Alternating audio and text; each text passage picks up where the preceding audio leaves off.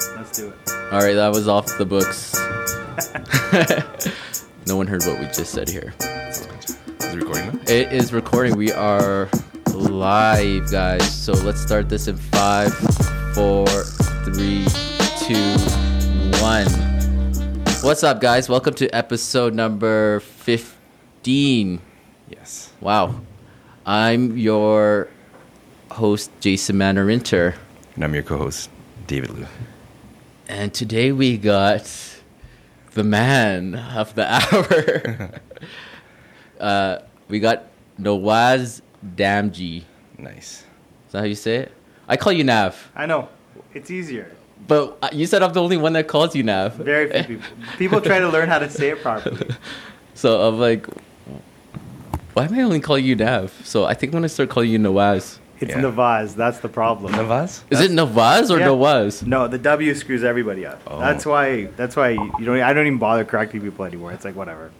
So it's Nawaz. No, It's pretend the Navaz. W's a V. Navaz. Oh, it's Nawaz. Yes. Navaz. But it's spelled I N-A-W. don't even ask me why it's spelled this way. I've lived with this for 40 plus years. That's So, cool. yeah, I didn't even know that till today. Yeah, I always wondered that. I'm like, okay, it's spelled N-A-W-A-Z, but then we just call you Nav. So I'm like, how do we get that from that? But That's makes why. sense now. But yeah, Nawaz is the owner of Equium Group.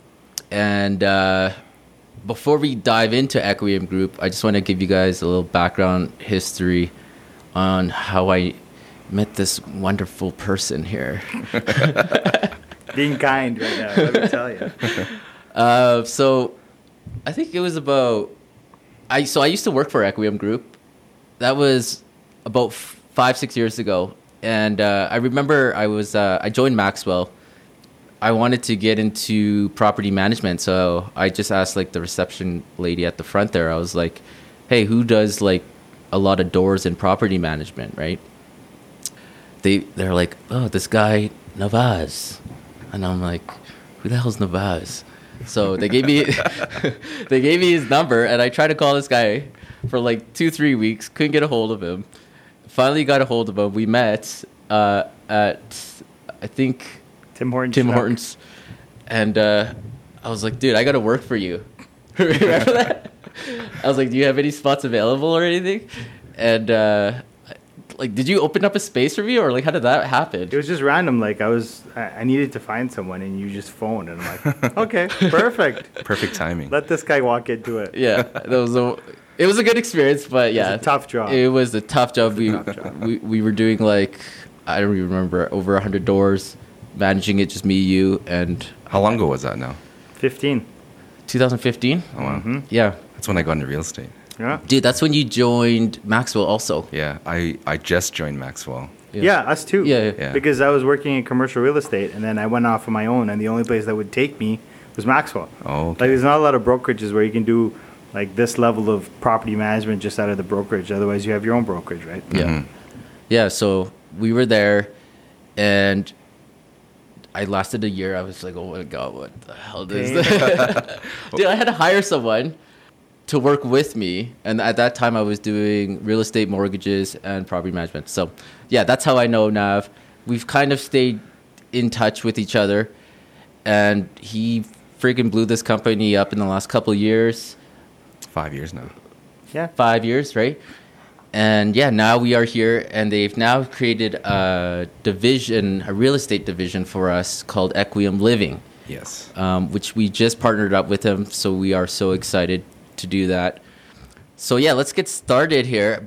Before we get started, let's talk about all these awards that you've had. We have a list here with Equium Group. So 2019 ranked 3rd best workplaces in Canada in the Globe and Mail.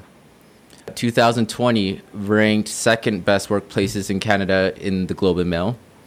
Ranked top 10 fastest growing company in Calgary and one of the fastest growing companies in Canada by Canadian Business and Maclean's for 3 consecutive years. Whoa, McLean's.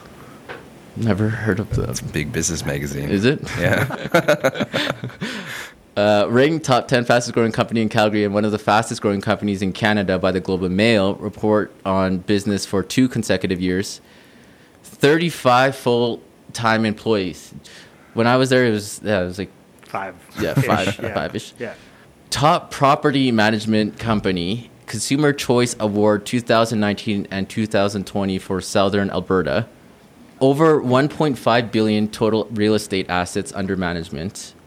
Over 4,200 units managed, which encompasses 12% market share in high-rise condos across Calgary. That's crazy. Dav's getting bored. We tell this story all the time, right? Yeah. Like every time we meet a new client, it's Yeah. like we go through this whole list, Oh, yeah. like between the letters we send them and the follow-ups. Like, we go over this all the time. Yeah. Well, we're not even done yet. We're not done yet. 1.1 million square foot of commercial real estate, including downtown high rises and one of the largest business parks in Calgary. Okay, and now you guys created Equium Living for us, a real estate division partnering with YYC Real Estate Group. Yes. How does that make you feel hearing all this? Well, it's been really good. Like we've been growing from the day we kind of left our careers behind in commercial real estate and went off on our own. And it's there were times where you were like, was this the right idea?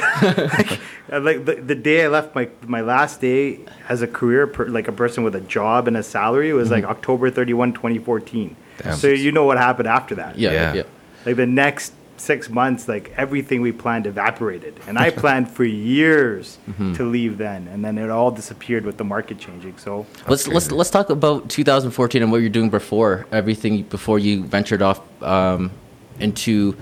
I feel like there's so many avenues with Equium Group that we'll dive into. But what were you doing before 2014? And like, where were you born? Like, were you raised in Calgary? yeah. So I was born in Toronto.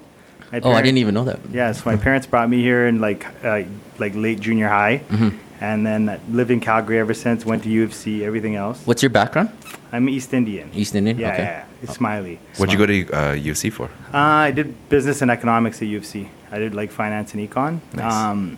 Like I'd still pick those two same degrees. That like that's how I've always thought. Which is like when I got there and classes were like, oh, this all makes sense. I was like, yeah, I belong here. Yeah. So I would still take the exact same program today. Yep. It's just like one of those things. Like people who are good at building things should really be getting to engineering. And it's like it's not like, oh, your parents wanted you to be a doctor and you suck at science. Yeah. Right. So, Yeah.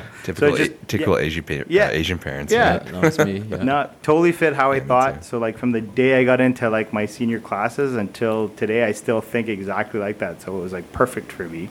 But right out of school, right out of U of C, they like Oxford Properties, which is a large commercial landlord in Canada, were looking for like people to bring into the industry like right out of school. So they were looking at U of C at Haskayne grads for like an intake management program where they'd kind of teach you the ropes of commercial real estate and grow you in the organization. So they picked me off right out of school. I started like part-time while I was finishing my degree. And I was there for 8 years, got a few promotions. So you were doing commercial leasing? No, commercial property management. Commercial property for downtown? Yeah, eventually. So did you partner up with like a lot of people? Or? Oh yeah. Like how many mortgages can one person get, right? Yeah, like yeah. there's you can only get so many before you're starting to get B mortgages, which kind of kill the deal, right? So Yeah. we started joint venturing with a lot of people. They were, the qualifier. Then we started getting people to put their own down payment in because we showed them, look, we're just going to do the work and refi out your money. So like, we're not even going to put our money up. You put your money up and we're going to show you how it's done. So we did that even on small multifamily buildings. So it was working really well. And then, one day I just recognized, I'm like, my property manager, who I had a full-time property manager for my portfolio. Was that me? No, this predates you. This is when I was still working. Okay. So I was looking at my property manager and paying them a full-time salary, and then my realtor's making like $100K in commissions, and I'm like, between the two of them, they're making more than I am, and Yeah. this is like I tell them what to do all day. Like, Yeah. forget that. Yeah. So I was like, I planned like months in advance. I'm like, okay, I'm going to go on my own. I have enough cash coming in for my rentals and my sales and everything else to like be more than my pay. So forget it. I'll go do it myself. And so the funniest thing, like literally the day after I left, the market collapsed and all my cash flow disappeared. Oh, You're not God. buying in 2015 at the Yeah. rate you No. were in 2013 or 14. So all those commissions dried up. So it's like literally like suddenly there's no money. Yeah. But, just luckily, we had a really good management model. A lot of people had approached us to manage on behalf of them in the time that I was working. Because when I was working, I couldn't manage third party. I had to manage my own, and that's it. And I did it through an employee. But, as soon as I was off on my own, there was all these opportunities to take over management. So we started growing that business. Like, some of my commercial clients, right when I gave notice at Arcturus, were like, well, if you're leaving, we'd be interested in seeing a bid if you're going on your own. So I bid on some of the clients they asked. So we bid and we won. And so, when you left Arcturus, this is when you started the commercial, like doing your own Equium Group. Yeah, so Equium Group, we started as like a real estate holding company for all these rentals in 2011. Okay. But then in 2014, it had grown to a point that I could support myself at least and maybe another employee. Yeah. So 2015, you start doing commercial management. And then at that time, you also have your real estate division of like property management for residential. Yeah. Is that right? Yeah. Is that when we met? Yeah, that's when we met. Yeah. Pretty much. That's when you came to Maxwell. Yeah. Yeah. And then, so 2015 comes your commercial. I left, I think I had a year with you. It was like 10 years in your mind. Yeah, it was only like, a year. Dave, man, this Yeah. was a gong show. They threw I me know. in the thing. I Hey, remember. but I did pretty good, I think. It's not bad. Yeah. You're not the worst employee. Yeah. I promise. I promise you. Yeah. It's funny because I was talking to Jason during that time, and he was still doing mortgages, and then he started doing the real estate, and he told me he was doing property management. And I was like, man, you got to focus on like one of them. Dude, you can't be that was doing all fucking- three. You're going to be spreading yourself way too thin on that. So Residential property management is a tough job in general. Just it really is. Like, the commercial guys will tell you it's low brow, and the residential guys will be like it's way harder than commercial, then they don't know. But residential is a tough job just because it involves people's lives and involves like, you get into domestic abuse and death and murders Oh, and dude. break-ins and like all kinds of like personal stuff. And Yeah. it's just like that can hit you sometimes. So it gets there. Like, it's way more emotional. oh, so much. And that's so what I much. find in the residential real estate. It's way more emotional than it was on So- a commercial base. So emotional. Most of the time, the tenants are only calling you to complain. yeah, No one's calling up their landlord's agent and being like, "Thank you so much Yeah. for Yeah. not raising the rent today." Dude, it you're was, putting out fires. Yeah, all day, man. My And it- fridge doesn't work. Yeah. Yeah. The washing machine's Yeah. leaking. It's a shit show. It's not an easy job for anybody, Yeah. for sure. I'm not even saying that it's an easy job for me. Like, Yeah. it's a tough job. Yeah. And like, people who are good at it, they grow a second skin, I think. Yeah, 100%. they do. And we can now offer actually property management services. That's why that was another thing why we moved over with you guys, right? Because Yeah. I feel like you guys are definitely forward thinking, right? Yeah. So you guys, we're 2016 now, 2017. When did you guys get into the residential? Like, you're a condo. The condo Yeah, the management. condo. Because now you're doing commercial. You have your real estate other side, and now I think most of these like awards is from Is it from the Building A lot- management. A Yeah. lot of our expansion from 17 through kind of half of 19 was condo, but we tripled commercial last year too. Shit. So How'd you guys get into yeah, condo? Yeah. So throughout the process, and why? Like you guys are so like everywhere, man. Holy shit, man. Actually, 17 was an interesting year because we launched our own mutual fund Oh, crazy. and did condo at the same time. It was a very hectic year. Look, at the end of the day, we were looking to grow. A lot of the commercial market is closed off because it's institutional, right? Like everything Oxford owns, they manage. Everything GW. What do you mean institutional? So everything that Oxford owns, Yeah. they manage themselves. In-house. Oh, Yeah, it's in everything- so they own the building. Yeah, and they Oh, manage. Okay. Everything GWL owns, Okay. they manage. Everything Brookfield owns, they manage. Everything even Strategic owned, Yeah. they Yeah. manage. Yeah. So like that eliminates a lot of that downtown high-rise space, which is what we were born into. Like we grew up doing high-rise, Yeah. and so that's what we thought the universe of the market was. So we didn't have a lot of opportunity, we thought, in getting commercial because like literally, okay, 2/3 of downtown is institutionally owned and institutionally managed. Yeah. So So that's why all would locked. why would they contact you? Yeah, and then the 1/3 that's left is like every other third-party company's fighting for it, and some of them have national relationships with the asset managers. So like it was it felt like a very closed market, and in some ways maybe my eyes were a little closed, maybe I was a bit naive on that point, but there is opportunity to grow in third-party commercial for sure. But condo was even easier. It was really easy, and I don't say the business is easy, but picking up assets is easy because the competition's not there. There are no tier one condo management providers in the city, and I'm happy to say that.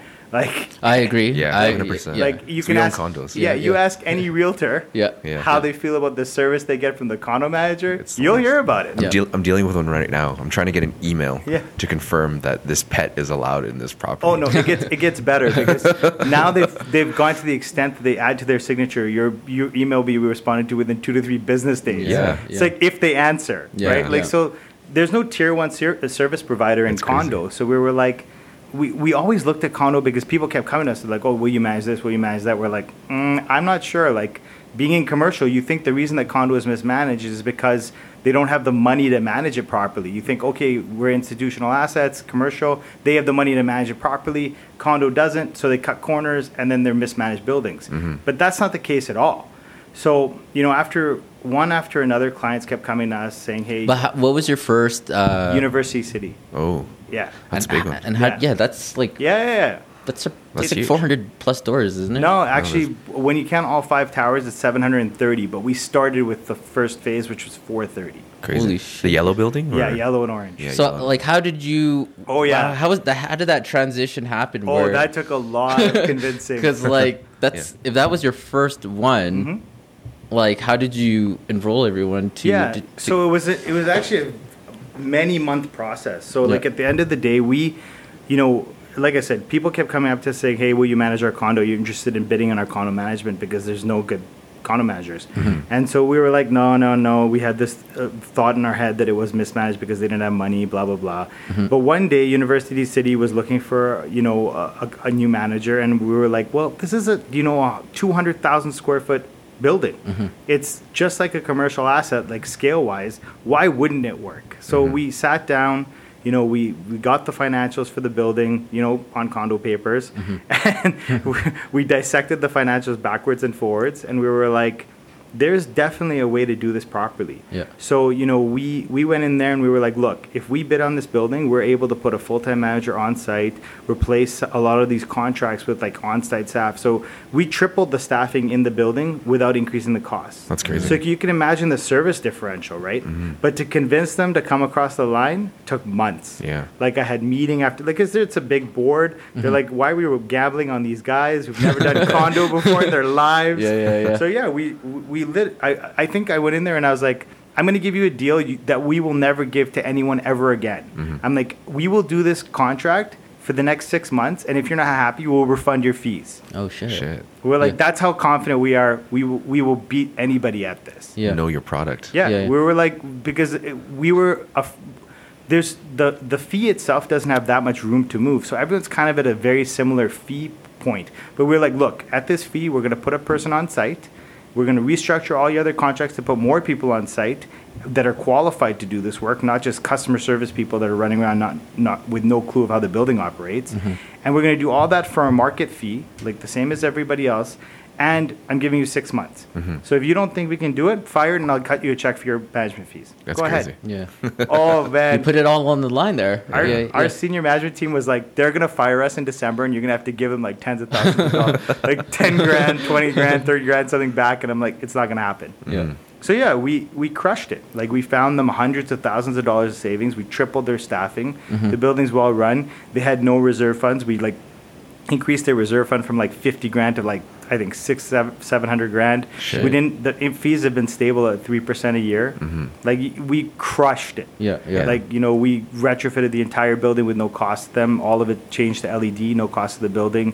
The electrical performance is off the charts. Like they have money in every account. It's ridiculous. They That's have crazy. 6-finger bank accounts. Yeah. That's Like- that's like a no-brainer at that point. Yeah, exactly. Like there's no feasible way to replicate what we did unless you have a commercial background. Like so we used commercial building operators. Those people are licensed by state to work on the equipment. We used licensed property managers. A lot of condo So you managers used a don't. lot of your commercial Yeah, staff exactly. and brought them in.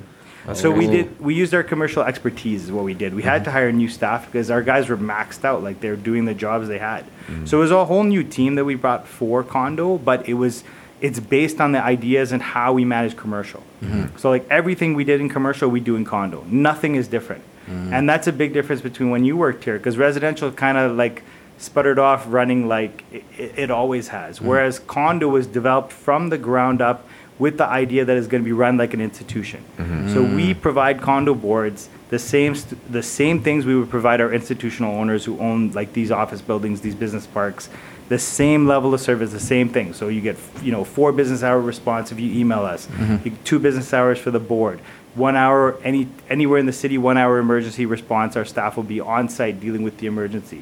Like, That's crazy. No condo company can compete with us. Dude, and you guys are doing something that I've never heard of with any management company, is offering free condo documents. Yeah, that's awesome. I told the first board. crazy, yeah. I told the first board this. Yeah. And now a couple of companies that have it as well. Yeah. Oh. But I told the Because first. they rip you off, man. Yeah, it's Yeah. a total It's rip-off. such- $500 a pop. It's a cash for like grab. 10 documents. When I sold my unit in Keynote, First Service charged me $1,500 in condo docs because you have the parkade board, Oh. you have your unit your unit title and your storage unit. So they charge you like $1,500 in disclosure statements and estoppels. They charge you like $1,000 in Yeah. docs. Yeah. Like they're ridiculous. It's crazy. Yeah. So I just told the board, I'm like, condo docs are a cash grab. Like, we have unlimited cloud storage. They're your documents. So you're telling me I'm going to charge you to host your documents? Like, it doesn't make any sense to us, right? Like, we provide a fair business. If we do work, we're going to charge for it. A lot of our fees are ad hoc, but we provide a higher level of service. So, Yeah. nobody really disputes our billing on that front. Yeah, exactly. You're getting like a commercial grade service at a residential level Yeah. that a lot of people aren't used to. Because Yeah. in Calgary, I find that a lot of the buildings are poorly managed, and that's why condo fees are always going up every year. They're going up. I don't get it, man. And it's like, where are those fees going to? It's like, oh, we're upgrading security. It's like, well, why didn't you do that before?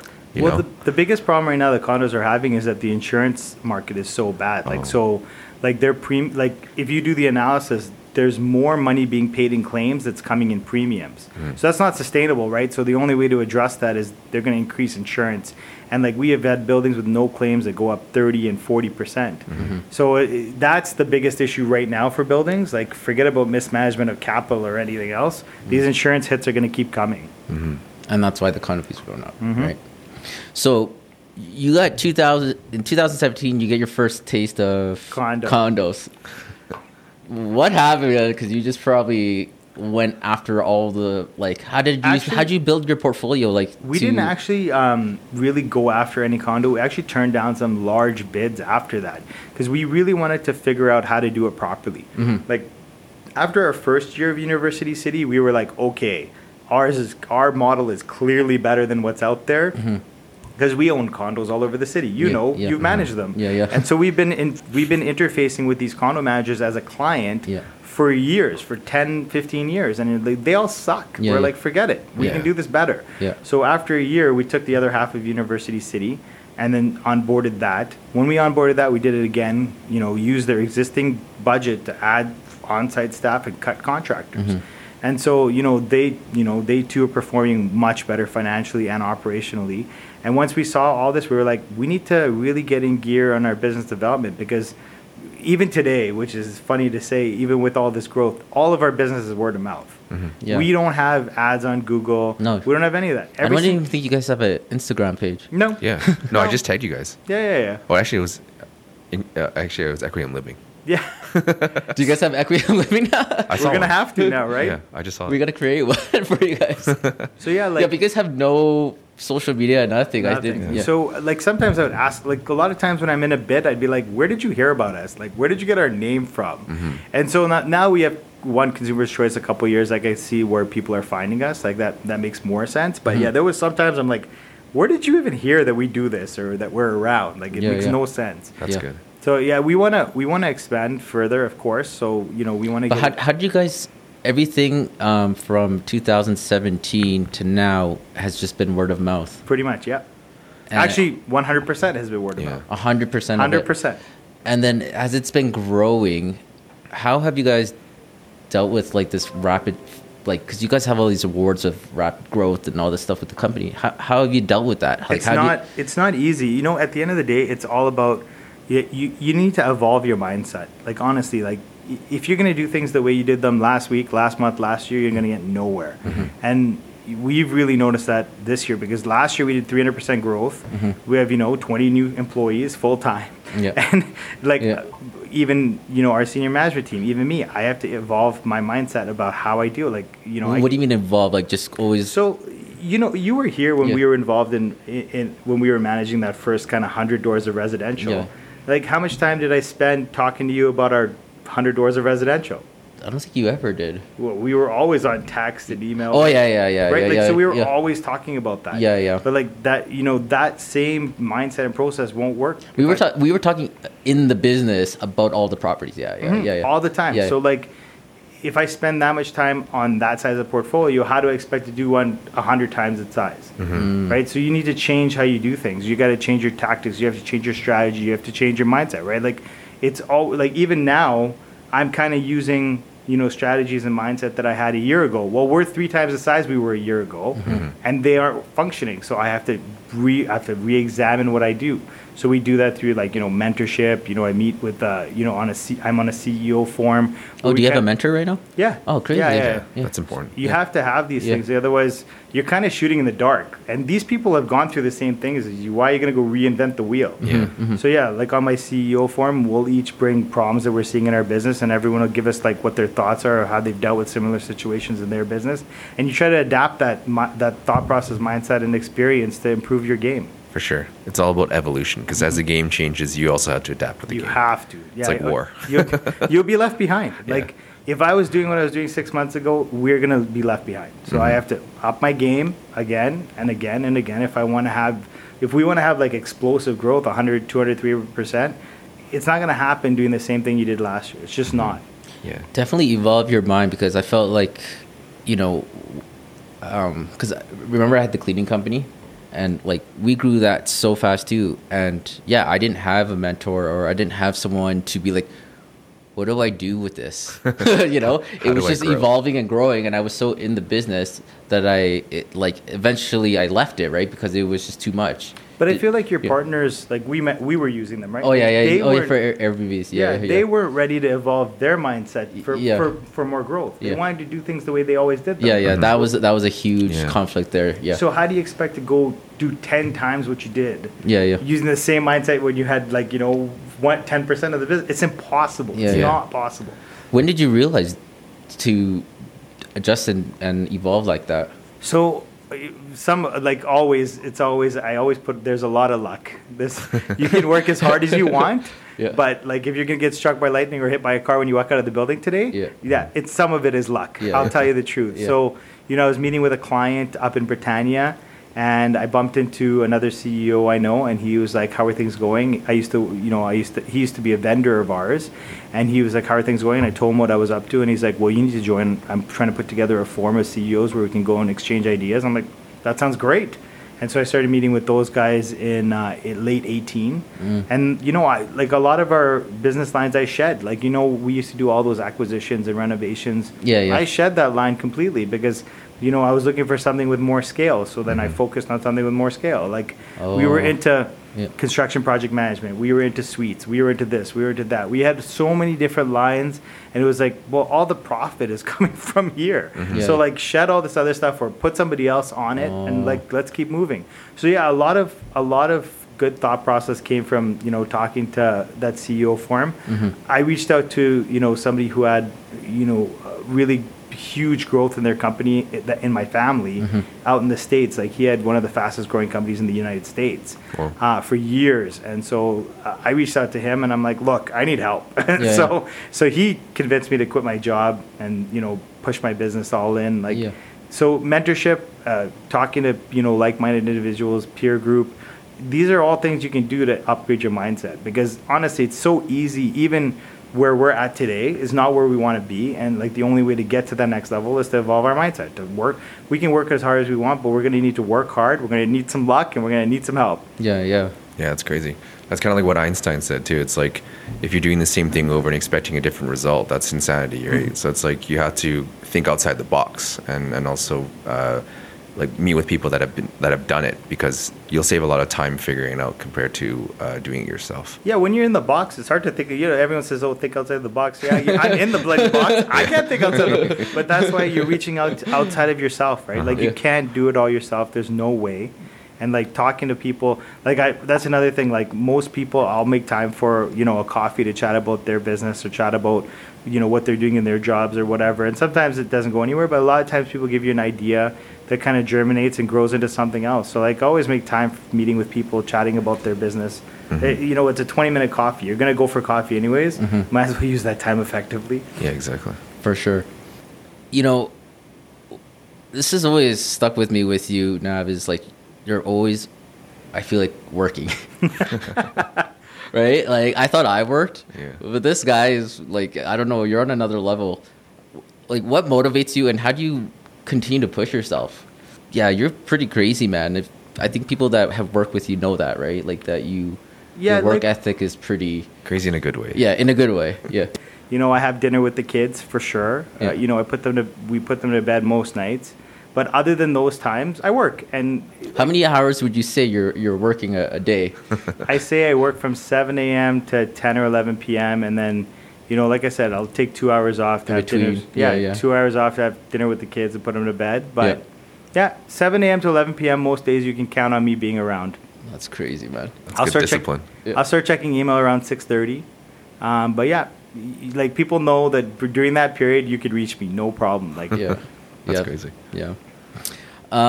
Your culture. So you guys have awards for best workplaces. How would you describe the culture here? Well, you know, we're a results-based kind of company, right? Like people know there's opportunity. Like we've had people who've come from super underemployed or unemployed, working as like a starting line employee that are now managers and have doubled their salary, right? Like there's opportunity for people who want to work, and people like that. We do screw around a little bit. You know, we're pretty big partiers, which you guys are going to see. I know that. We're having a big party tonight. I'm so excited for it. Work hard, play hard. Yeah. We're pretty big partiers, so you know we get into kind of fun stuff like sometimes. But we're a work, like a lot of people who like work, that like to, like a lot of us kind of who run this company, we like working. Like I like some of the, sure, everyone doesn't like to do the mundane everyday tasks, but when we get to deliver like a home run, like I renegotiated a contract for a client yesterday, saving them like $2,000 a month, and they're still in the same service. Like I'm like dancing around in my living room when I explaining this to my wife. Like those, I like to hit for sure. Like I like to go out and hit, and people here, most of the people here like the same thing. And so because we're all around the same age, we're all kind of that mindset. We all get along. We like people party a lot. So you know, that's, I think a lot of that culture comes from that. Like when I won the award 2 years ago, one of the people at the award ceremony is like, well, how'd you get that high up? Because they kind of sit you at any table, and some of these guys picked up their award at like 103 or 150, and we're like third. And I'm like, I still go for drinks with everybody on my roster. Like I have like all of 20 employees. Like everyone, we can go out for drinks on Friday and just get, you know, ripped and have a good night. So like, if you're not a company like that, like you're not gonna have the same kind of like relationship with these people, right? I remember when we were like 5 or 6 people, we'd be running around the office shooting at Nerf guns at each other. But, you know, you don't want to put anyone's eye out. You have to worry about legal and HR nowadays. But, we still have a little bit of fun, and I think that's the reason. So how do you guys hire your people? Do you screen them a lot, or? We do all kinds of things. So, like, we've had a lot of people who haven't fit as well over the years. And, you know, it's been a mix. Like, you know, it's been word of mouth, or it's been like, you know, somebody refers somebody, or it's been like headhunters. We've tried a lot of things, Indeed ads. We've tried all kinds of things, and people come from the strangest places. Like I think some of our top employees weren't from the industry. Kind of just approached us to work here, and it was just timing. It was like just like when we connected with YYC Real Estate. Like it was just timing that worked out perfectly for both of us. Yeah, timing is key. There's luck to it. Like people say there isn't, or like, oh, you make your own luck. Yeah, okay, working hard matters. Persistence and diligence matters. But honestly, I could walk out of the building right now, get hit by a car, and it'll be the end of the game.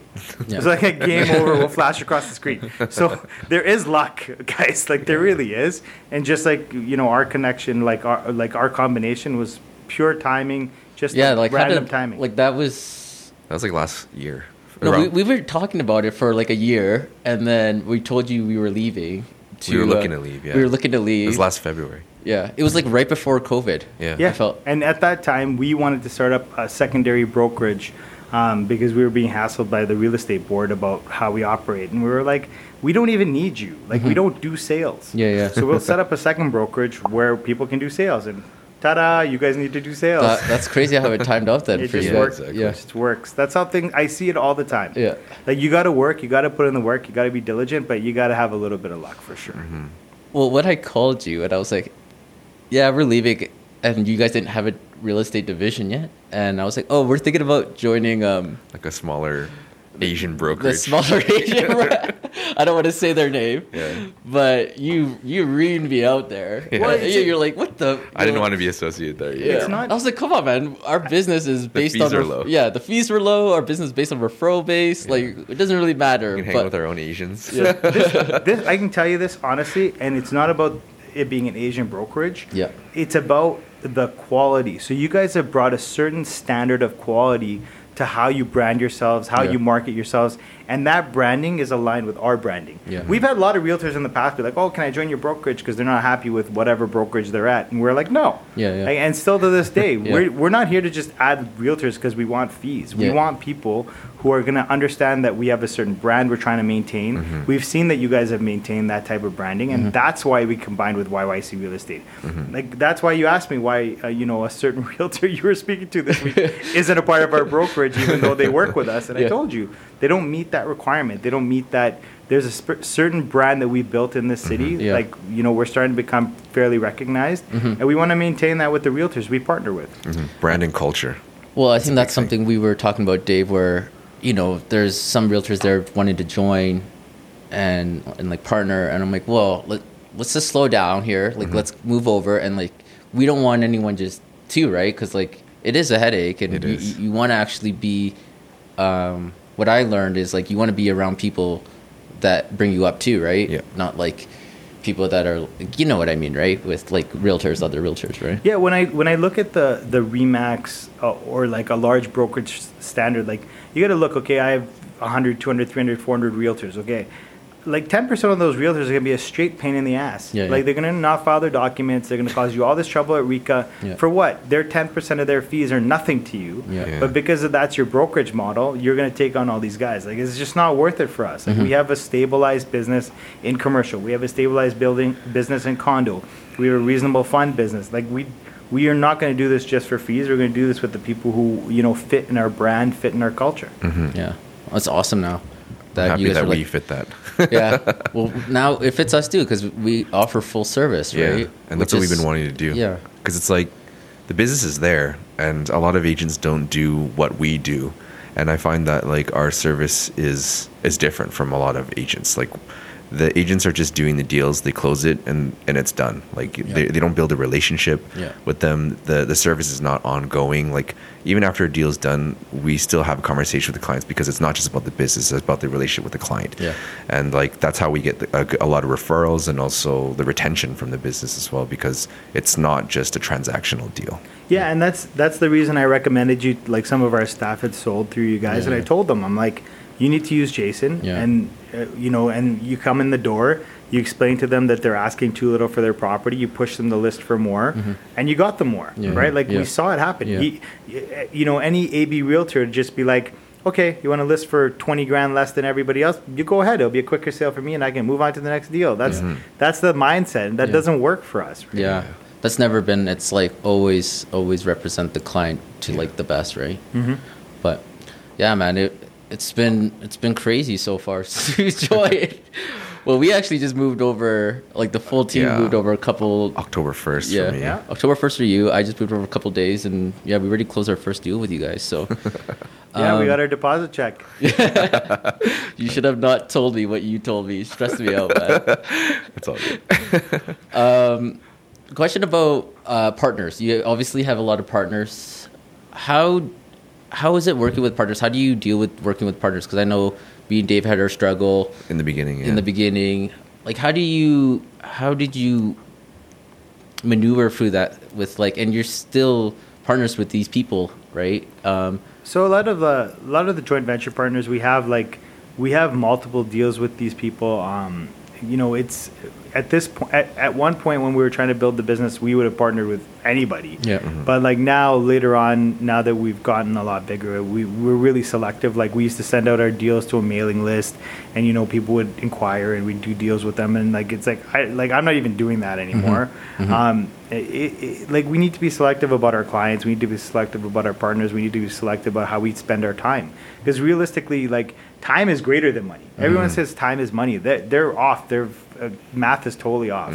Time is greater than money because you can buy time. You can try to buy time, but you're only going to get so many years, so many hours. Everyone's only getting their 12 hours a day or whatever they can manage to work with before they have to pass out and go to sleep. Like we have only so much time. So you need to focus on the highest value for your time. Like it's hard to do. It's hard to say no. Like lately, like in the last 2 weeks, I've said no to three new clients. It's like, nope, this like the margin's not here for us to do this, and like we need to be more selective about who we work with because our model is very like there's a lot of staff here. We have the most staff of any management company per door in Calgary. So like our overhead for our structure is a lot heavier than any of our competition. Like you can go into anybody's office and be like, how many doors you manage? How many people you have? Less than Equium, guaranteed. And because we have such a high, overhead for that staff, we make that up by providing additional services like, construction project management, that kind of thing. And so if it's a smaller corp, it just doesn't, we don't fit them. And then we have all these clients that don't understand that we're trying to do a commercial type, management model. They're so used to how it used to be. And so we don't get on the same page. And then there's all this like conflict between us and them, and it doesn't make sense. So it's like we're trying to be more selective so we can, and we want to be more clear about what we provide, how we provide it. So a lot of times, like board, like we have I think an 11 unit board that's paying us, a very large fee for a construction project management. And it's, 10 times their management fee. But at the end of the day, we found them those savings within the project by redesigning it, by tendering it properly. So at the end of the day, it didn't come out of their pocket, even though they're cutting the check. We saved them that. We saved them $19K, and they're paying us like 12. So like getting their head around the fact that yes, you're paying us 10 times your management fee for this project. Yeah. You have to remember, we found those savings and we run that project for you differently. We're not just leaving you out there doing it yourself. And we found you the money to pay us through better processes, through better tendering, through commercial infrastructure, through our relationships in the industry. Like we found that. That's the same thing with that other client where we found them $2,000 a month on their management contract for one of their vendors. It was an industry contact. I was somebody I've been working with for 15 plus years. I was like, hey, we need to look at this contract line by line and find these guys some savings. They're paying too much, and it's pointless to have you guys there. Yeah, you guys earned it. Yeah, absolutely. Like I review, like we get, our main contact line gets about 800 to 1,000 emails a day. I'll look over a lot of those Holy emails. shit. Yeah. Like I will review them because I want to make sure that we're trying, even with this volume of doors, people, that we're trying to maintain a certain level of like service. Like we're trying everything we can to maintain this service. Do you read every single email? I do I read, swear to God, you read every single email, man. I do read a large volume of them. Like, you have no idea, Dave. Yeah. Like, when I was working with you, even an email I missed to respond to, you would catch that. And it was like a week later. And I was like, what the fuck is happening here? I'm telling you, you read every single email, I feel. That's... You got to, though. Yeah. It's your biz, right? It's I can read fast. Yeah, You have yeah. no idea. Yeah. Do you read a lot of books then, too? No, I don't. Actually, that's one thing I'd like to take on a little bit more, like maybe some physical activity and some reading. Great. Yeah, I definitely need to look at a little bit more, personal development. It's not just work development. I feel like we're always working on, and so like maybe I need to focus a little bit more on personal development for sure. Like nobody's perfect. We make mistakes, but For sure. it's been very focused on the business for sure. I have a good book for you. Yeah, I'm reading it right now. It's called The Shortness of Life by Seneca. Oh yeah. It's all about time. Yeah. And how like time is the most valuable asset, and like It is, man. this is like back in like ancient Rome times, right? So it's like about like philosophy on time and how like everybody will spend all this time, squander it doing like stupid stuff, but then at the end of the day, like when they start getting sick or something like that, that's when they start appreciating time. But it's like time is always there, and you're always losing time. But the thing is that no one's really paying attention to it unless like you're really aware of it. So it's actually pretty good. What's it called? It's called the shortness of life. Shortness of life. Nice. Yeah, it's really good. It's very true. So true. Like, I see a lot of people, like, no offense to a lot of the people I know or my friends, like, following sports teams. Oh, It's yeah. so Yeah. engrossing I'm not into it. Yeah. to follow Yeah. the Raptors and the Flames and the Jays. I love it, but I force myself to not pay attention Yeah. unless in the playoffs. Then I'm like, okay, Yeah. I'm going to spend some time on this now. And you can call me a bandwagon fan all you want. I got other things to do. Yeah. Like, this is like 160 game season for the Jays. Like, Yeah. are you kidding? I don't have time for, who's got time for that? Yeah. That's how I feel. That's exactly It's how crazy. I feel. When I was in grade 7, I watched like every single game that was on TV. Like, so it's a big difference. Like, I got Yeah. stuff to deliver now. It's Yeah. different as you get older too, because I find that you're It's other so busy, yeah. and then like time really eludes you. Like time goes by so fast. You want to spend time with your friends, your work, your family, your kids. Like you have to make time for all that stuff, and in order to do that, you need to cut out some of the Well, riffraff. You know, one really nice thing that's happened is I work with a lot of my friends. So, like, I get some time with my friends Yeah. at work, Yeah, which yeah. has worked out okay. But yeah, like, it is tough. You want to carve out time. Like, we spent, I want to say 4 or 5 weekends in Banff in the last few months because we're kind of not allowed to go to BC and there's nowhere going else out of the country. So we spent a lot of time in Alberta. And, you know, we carved out a few weekends, like 4 or 5 in the last few months, and it's been good. Get away for a weekend, and you're still kind of working there a little bit, but it's not the same as being here. Like, we're in the office or working 7 days a week, right? So Yeah. Yeah.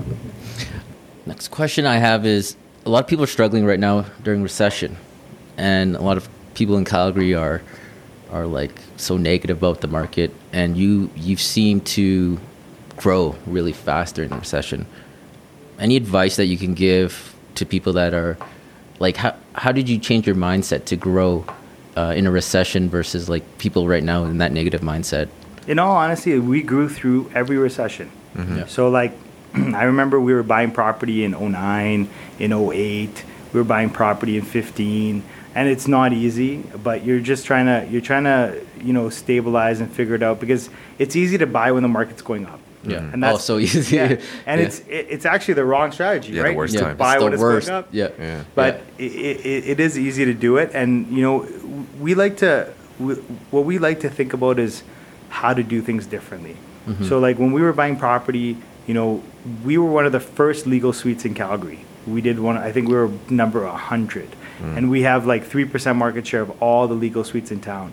So I remember doing that with you. You're like, we got to get that sticker. Yeah. And it was like, I was like, what is all this? Yeah, No it's one It's was. it's like a certification. Yeah. So I worked with the city on that program, like, and they interviewed me for it when they hit 1,000 legal suites. Yeah. But the whole strategy behind that, and we did it in multifamily as well, was a strategy to, okay, we can find a cash flowing asset in Calgary that, okay, even if the market goes down, it still pays for itself. So all of our suited properties still cash flow today, right? Like, how much has rent come down? Yeah. And like, they still cash flow, which is the reason we did it. It was a defensive strategy.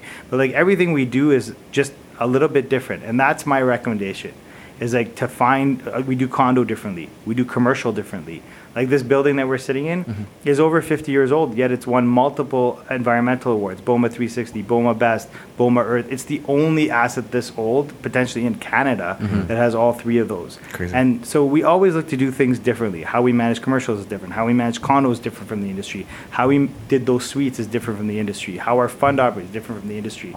And so, It sounds like you're like always evolving with the times. if you want to do stuff like everyone else, Yeah. you end up average and mediocre, and you're going to get average and mediocre returns. That's just how it goes, right? So we're trying our heart out to find better ways to do things, all the time. Like, our condo that we deliver today, our condo management model we deliver today is not the same as it was in 2017. It's not. And it's been refinements. Like, we're continually looking for refinements, looking for ways to edge out our competition. Yeah. You got to adapt with the times, because I mean, in the worst times is the most opportunities too. Like, I got into real estate in 2015, so I only know like the shitty market. Oh, yeah. If you have a boom, you're going to be off the charts. Yeah. And it's been great for me. Like, Yeah. every year has been growth, Yeah. and like this year probably a bit less, but it's still pretty good considering like how the market is right now. So, Yeah, you guys are doing Well, it's not great over. volume. It's not over yet, man. Yeah. And been like 2.5 months to yeah, go. we I used know. to. Yeah. I think we're still. You were still on track. Yeah, like we're still on track to meet our target. I think Yeah. if we keep pushing, and especially now we could market with Equium, right? Yeah. So, I think like that's exactly what we've been doing is evolving to changing. Dude, how many brokerages have I left? Right? I said this is gonna be the last This is one. it. Yeah, This is is it it. because I was like, there's. He's like, we ain't moving again. Yeah, I'm like, I am sick of moving, right? But the thing is, we're designing this from the ground up, right? Yeah. The way that works for you and us. Yeah. And so instead of going into, Remax, like I'm not taking shots at Remax at all. Yeah. It's just I'm going into an existing model where I do it their way and I go get my sales. But here we're able to design it around you guys because it's a new model. And so that's an advantage for you and for us. But again, it's going to be done differently. And that's kind of the only way to get ahead is to do things differently. Like that's the thing. Totally. You want to look at the recession, work hard, hope for some luck, and do things differently. Yeah. How about that? Work harder, for Yeah, sure. work harder. harder. Well, there's a lot of people that just are like working less, right? Because Yeah. they think it is an actual recession. But Yeah. yeah, I think you put the work in, you'll get it, right? Like a lot of agents you see, they're just kind of like twiddling their thumbs, waiting for the business to come. But they're not doing agents yet. Yeah, it's the same thing. Like, yeah, they're used to that boom market where, like, this whole city is used to that boom market Yeah. where things will just come to you. Yeah. Like everybody in the city seems to be like in that programming. Like we need to reprogram them. Yeah. Yeah. Like Calgary needs to be the ones that are like kicking ass. Like we're looking at partnering with a national brand, and they're coming to us because we're hitting home runs in Calgary, and they're looking at us to take this model to Toronto and Vancouver. And it might not be something we actually end up doing, but we're in discussions. There's a lot of opportunity, but Calgary people need to be the ones hitting home runs. Like Yeah. there's smart young people here, Yeah. and like there's no more like 6-figure oil and gas jobs just lined up for you guys. Like Yeah. it's time to time to put in the work. Yeah, Yeah. get the shovel. Let's go dig it up ourselves. It's fine. Yeah, 100%. What are some big lessons you've learned in the last couple of years? Like I think that like I mentioned about thinking that the commercial market was shut down, like that was a mindset problem. Thinking that condo wasn't the right business mindset problem. Like it's not taking things just the way you see them. It's actually looking into it and finding out and talking to people. I think that was a great learning for us, right? Like the universe of commercial property that we could go after is hundreds of millions of square feet, right? It is, and to think that the whole market was shut down was a blinder on, right? And those are the kinds of things you need to, like I said, peer groups, mentorship. You need those people to be like knock on your head and be like, are you thinking about this right? You think you know something, but do you actually know it? And I feel like the current world we're in, everyone just thinks they know things. I don't know nothing about vaccines. I don't know nothing about masks. I'm going to take the advice of the people that know, and I'm going to try to learn stuff that's going to build my business. Because people are here arguing about vaccines and masks and flat earth. Like, are you crazy? That doesn't pay me nothing. You get off Facebook and get to work. Yeah. Distractions. Yeah, I would say like what you said, knowing it and having mentorship. I would have never thought you had mentors, but like a lot, I read a lot of books, right? And they're always saying like you do need mentors. You Yeah. do need people to help you. You do need another opinion, not just yours. Because like I do get in my mindset too that like I think I know everything, but I realize you don't know shit. We right? don't know nothing. Yeah, There's people who've done 10 times this, 100 times this, 1,000 times this, done multiple businesses, multiple entries and exits. Like, they know, they've seen it, right? Like, they've seen it. And even if their specific advice is not what you need, it at least gives you a different view for you to refine what you're doing, right? There's always room to grow. Since this is about like entrepreneurship, business too, it seems like you've been in the business for a long time, self-employed for a long time. Any advice that you could give someone that like is on the brink of being self-employed or doing their own business that is too scared to? I was scared too, right? Okay. And like rightfully so, I guess. So my wife's parents and my parents both started their own businesses. Both went bankrupt and had a massive effect on both of our families. So like we were not in any mindset to jump out on our own. Never.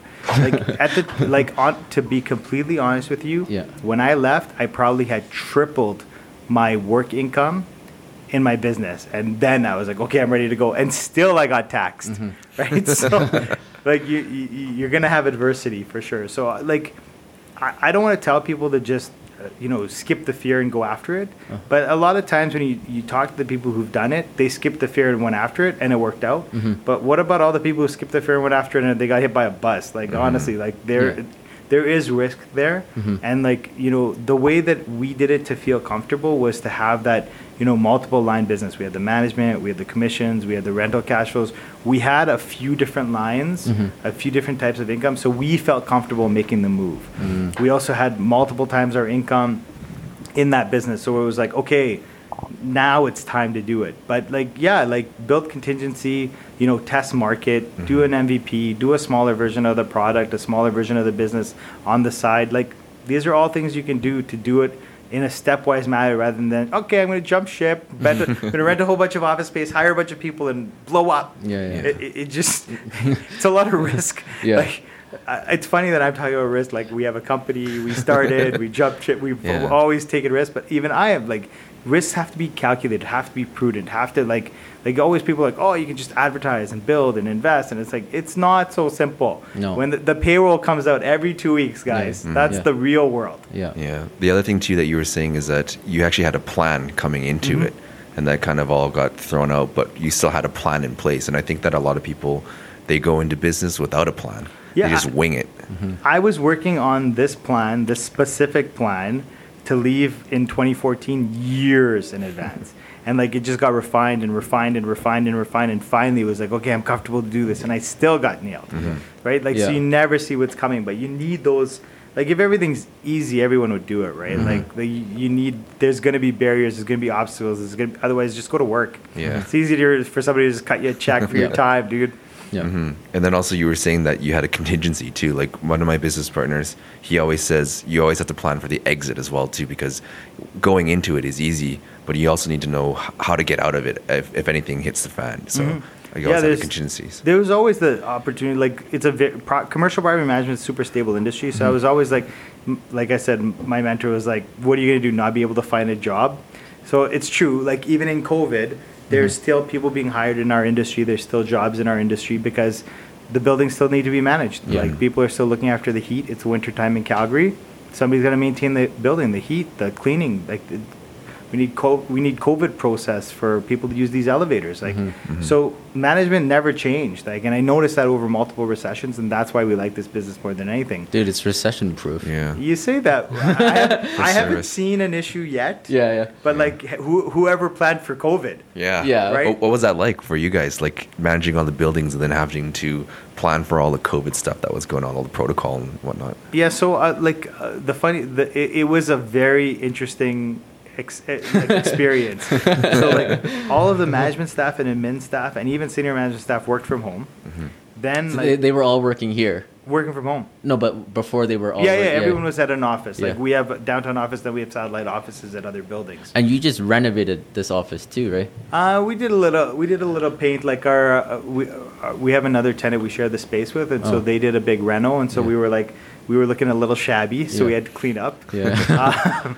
So a lot of our staff work at the building. So like, we have staff at the office at Guardian, staff at the office at University City, staff at all the different buildings. So they were in those condo buildings working in-house. There's offices for them in these buildings. And so the first thing we had to recognize is, okay, so some of our staff are actually deemed, frontline. They're not on the shutdown because they maintain the heating of the building, right? So so we had to get them PPE, and we had to get them, processed and like get them away from people while still maintaining the building, but they stayed. So those frontline people worked through. We got them PPE, we got them all the support we could with process and everything else, and then everybody else worked remotely. What's PP? PPE, personal protective equipment. Like face shields, masks, gloves, hand sanitizer, and we were buying sanitizer by the pound. So we had to work on all this while we weren't in the office. So it was a new dimension of difficulty, and we also had to support our commercial tenants by helping them fill out the secret applications. So like, when you go for commercial rent subsidy, it's the landlord that actually puts that application in, not the tenant. So like, that's how the government had it structured. So our commercial staff were working on these secret applications, trying to keep these guys afloat. We're trying to maintain the PPE. We're trying to run everybody from outside. So there was definitely some service delivery. Like, some of our condo boards were a little bit miffed about how the delivery went, but it's like, 80% of our staff are working from home. Yeah. And so like the productivity is different. Like some people had challenges, like people who had kids that were, over 5, 7, 8 years old are home requiring attention. So the managers that had kids had trouble pulling off, and boards are ticked off about, some boards were ticked off about the service. But I think overall we delivered. We had a lot of conversations with boards explaining how we did it, because our model was all about putting staff in the buildings. Like look at the University City example. We tripled the staffing and put people in the building. So our model across the city was putting people in the buildings. Well, then COVID was like, put less people in places, take them away. Yeah. So we had to be careful that our service didn't fall apart. So we got our senior management team got involved a lot in dealing with day-to-day issues at these buildings to try to maintain the service level. Like we really pushed hard to try to keep it all together. You had to adapt, man. Yeah. To do it. Survival of the fittest. Yeah. How did you get into real estate, like your own purchasing and stuff like that? Because like for me and Jason, we kind of got in early. Like we started reading books. Yeah. The first book that we read was like Rich Dad Poor Dad in high school. Yeah. That's a good one. And we didn't understand it really, because we were just like, but like from then on, I knew like I wanted to kind of get into real estate stuff. But how did you get into real estate? At the end of the day, I just thought about, being an econ and finance grad, I was always looking at, okay, what do I need to do? Believe it or not, what I was looking for is, what do I need to do to not have to work? Like, how much do I have to invest, save, build to not have to work? Yeah. So like, I had all these analysis about like, I was investing in stock during the tech meltdown. Like while I was in school, and like I watched my portfolio completely get destroyed. So like I was investing in stock in the tech boom. And so, I didn't like the fact that I saw how public companies are run, and like no offense to my people in there, but at the end of the day, it's not their money.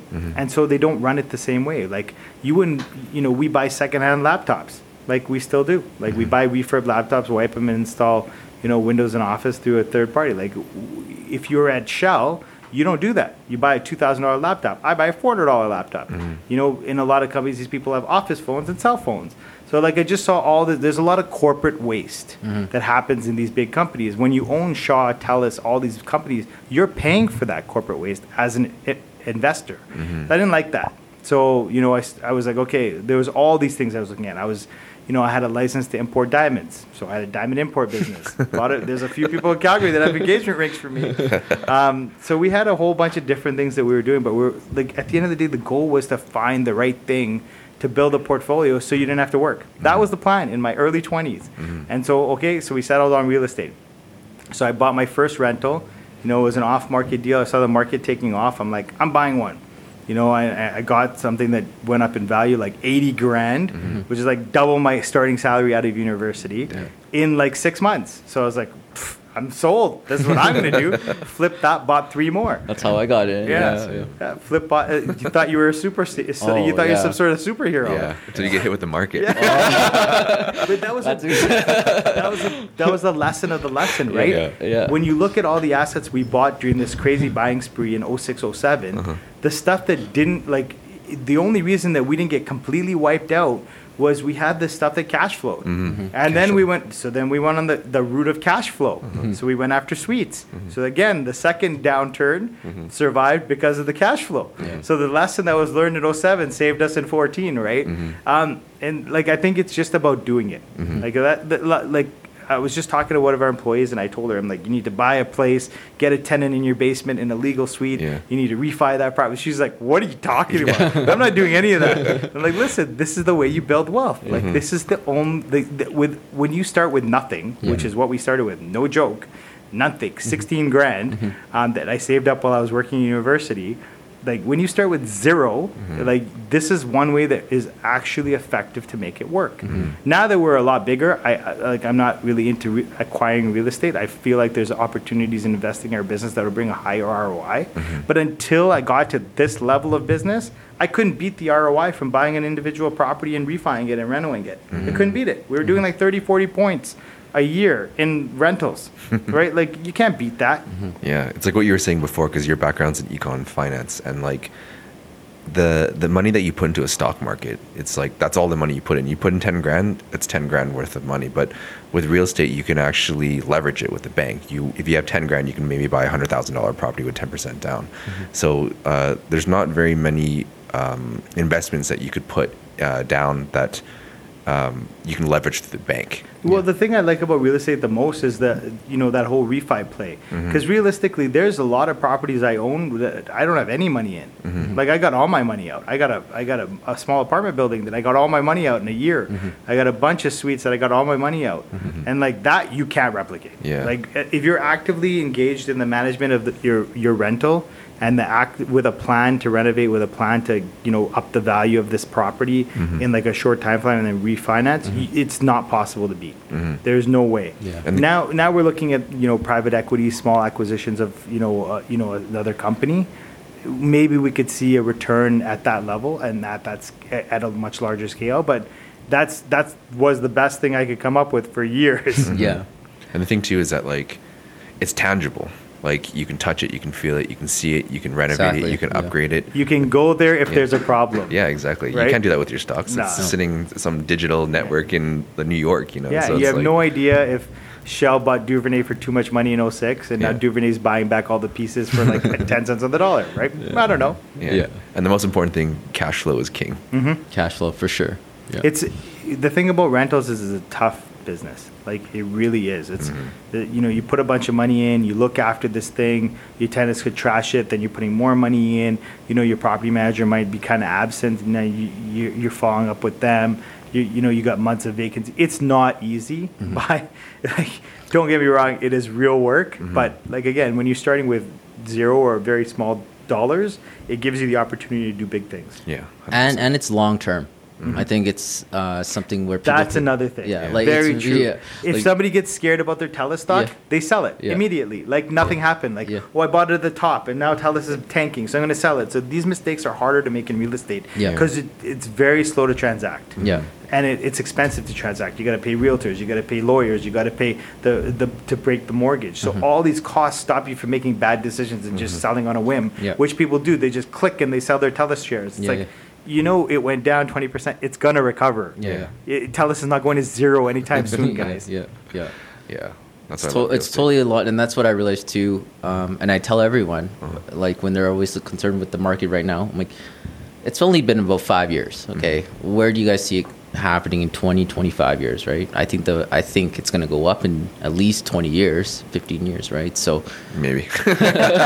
you never know. Depends but- when you buy. Yeah. It's a very tough to make a call, but the way that we found real value in real estate is like buy stuff that you can revalue the property. Like, I look at stuff that where we have like corner lots in Ogden and corner lots in Highland Park and corner lots in Glenmorgan, and I look at how much they've gone up in value because of the land. So like, don't just buy anything.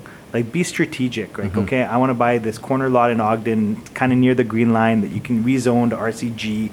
That's got a house that I can renovate and get some money out in the reno. There's so many layers to this game. And when you start to look at what people have done, like, you look at like a KingSett where they've taken a hotel and converted it to an apartment building. And like those kinds of, like, those plays are happening all the time at different levels. And that's what you're looking for. If you're just going to buy a house in Silverado, which I own, so don't, I've owned it for 13 years. It hasn't gone up in value $1 because you can buy that same style of house from Shane Homes in a different neighborhood for the same price Yeah. I paid 13 years ago. Brand Yeah. new. There's no, there's no You got to be difference. more in the city too, though, right? Inner You city want, is key. you want land that has some value, right? Like, Yeah. we like Highland Park, we like Ogden. We like, if I was buying, those are the areas I'd focus on. So where was the first property that you purchased then? Abbeydale, baby. Oh, nice. Oh yeah, I have at least 20 plus doors in Abbeydale today, for sure. They're good though in those areas because even though there's not a lot of appreciation, you always get constant renters, and they're just paying down the mortgage. I've You get had good cash flow. I bet you maybe a month of vacancy every 5 doors in the last 5 years. Like, it's if you have some aggressive leasing, you can get them filled, and they just pay down. But at the end of the day, if you look at the tax structuring of how real estate works, the pay down is marginal tax when you sell. Whereas if your property appreciates, like in the inner city, it's capital gains. Yeah. So it's taxed at half. So even the taxation is better for you when you buy property that appreciates rather than just cash flows. So like, there's a lot of strategy around it for sure. Yeah, exactly. There's so many loopholes and benefits and stuff like that being an owner of real estate and a landlord. So that's why we got into it. Like Yeah. I my background's actually in engineering. Oh yeah, we talked about this. Yeah, so like, and I first got into real estate when I was like 18, and I was just managing all my parents' stuff.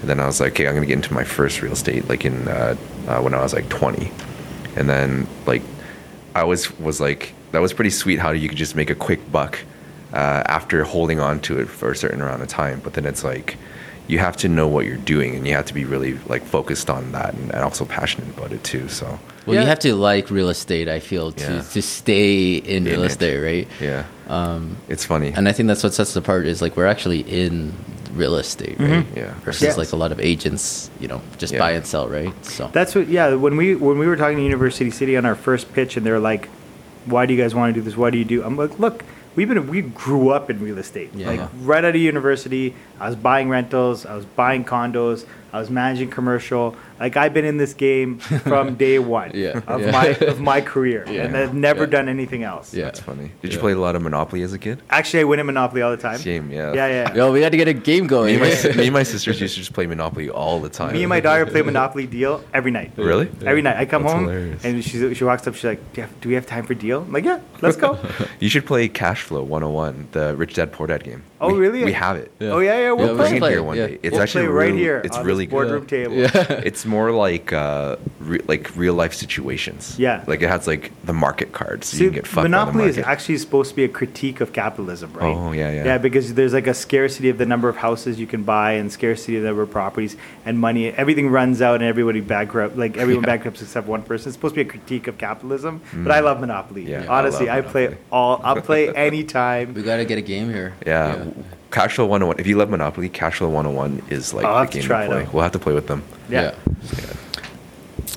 Just before we end this, I like to say Nawaz. Navaz. See, David's got it. He's known me all of like 12 months. You and me have been working together for like 5 years. Still can't do it. Jesus. Nawaz. There you go. Nawaz. Is there anything like you want to say just before we end? Any last words of advice or anything you want to say just to end the podcast? Anything on in your space or anything about business, personal life, anything? I don't know. I say the same thing. Like people will hear me who talk to me. Like it's about the grind. At the end of the day, for us and for people who are going to hit it, there's not a lot of people that are hitting home runs out there. You gotta play the short game, and you just keep winning every day. You keep putting in the work every day. That's the only way you'll see results. Like I see too many people who put in the work for a month or 6 months or whatever. Put in the work for 10 years and tell me it didn't work out. Right? Like that's what it takes. Yeah. So Commitment. what does the grind mean to you? Like I said, work every day, 7 a.m. to 11 p.m. baby. Yeah. Hey, remember, I still need like 7, 8 hours of sleep. There's still people working way more than me. Yeah. Well, you definitely do have a work ethic that it's like it makes me want to work more too, Yeah. right?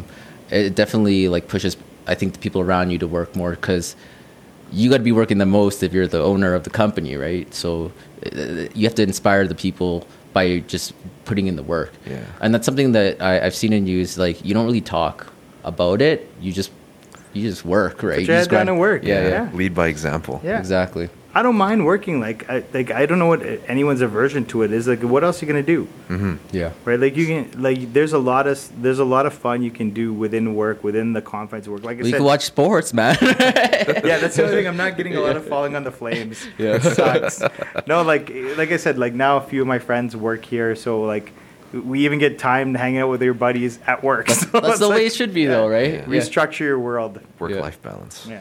All right. Well, you heard it from Nawaz. Put in the grind. Yeah. So how can they find you? Like website? Everywhere. I'm on LinkedIn. I'm on Facebook. I'm on everywhere. Like people reach out to me all the time. Like I had a realtor from Edmonton reach out to me, say, "Hey, do you have time for a chat next week?" I'm like, "Yeah, sure." Like I said, I make time. Like you never know where these conversations are going to lead. We did not know we were going to get into this condo business until a lawyer referred somebody to have coffee with us about insurance. Yeah. And they were like, "Well, this is your business. This is what you do well. We're looking for a new condo manager. You should talk to us." That's sweet. literally how that went. That's crazy. It was just like a coffee that somebody said, "Oh, you guys should chat." And so, you got to be open for these meetings. You got to talk to people. You got to see what other people are doing to be able to improve your game. One last question before I forgot to ask. What does Equium even mean? I didn't even. Yeah, I was thinking about that. Yeah, when I was like, sitting down. what is Equium? You said that you started in 2011. I'm Yeah. like, Yeah, how yeah, did yeah. you come So up with that name? when we were coming up with the name, like we were buying real estate for ourselves as rentals and redeveloping it and like looking to buy land, and it was all about like building up equity in these properties, right? So it was like building equity over a continuum.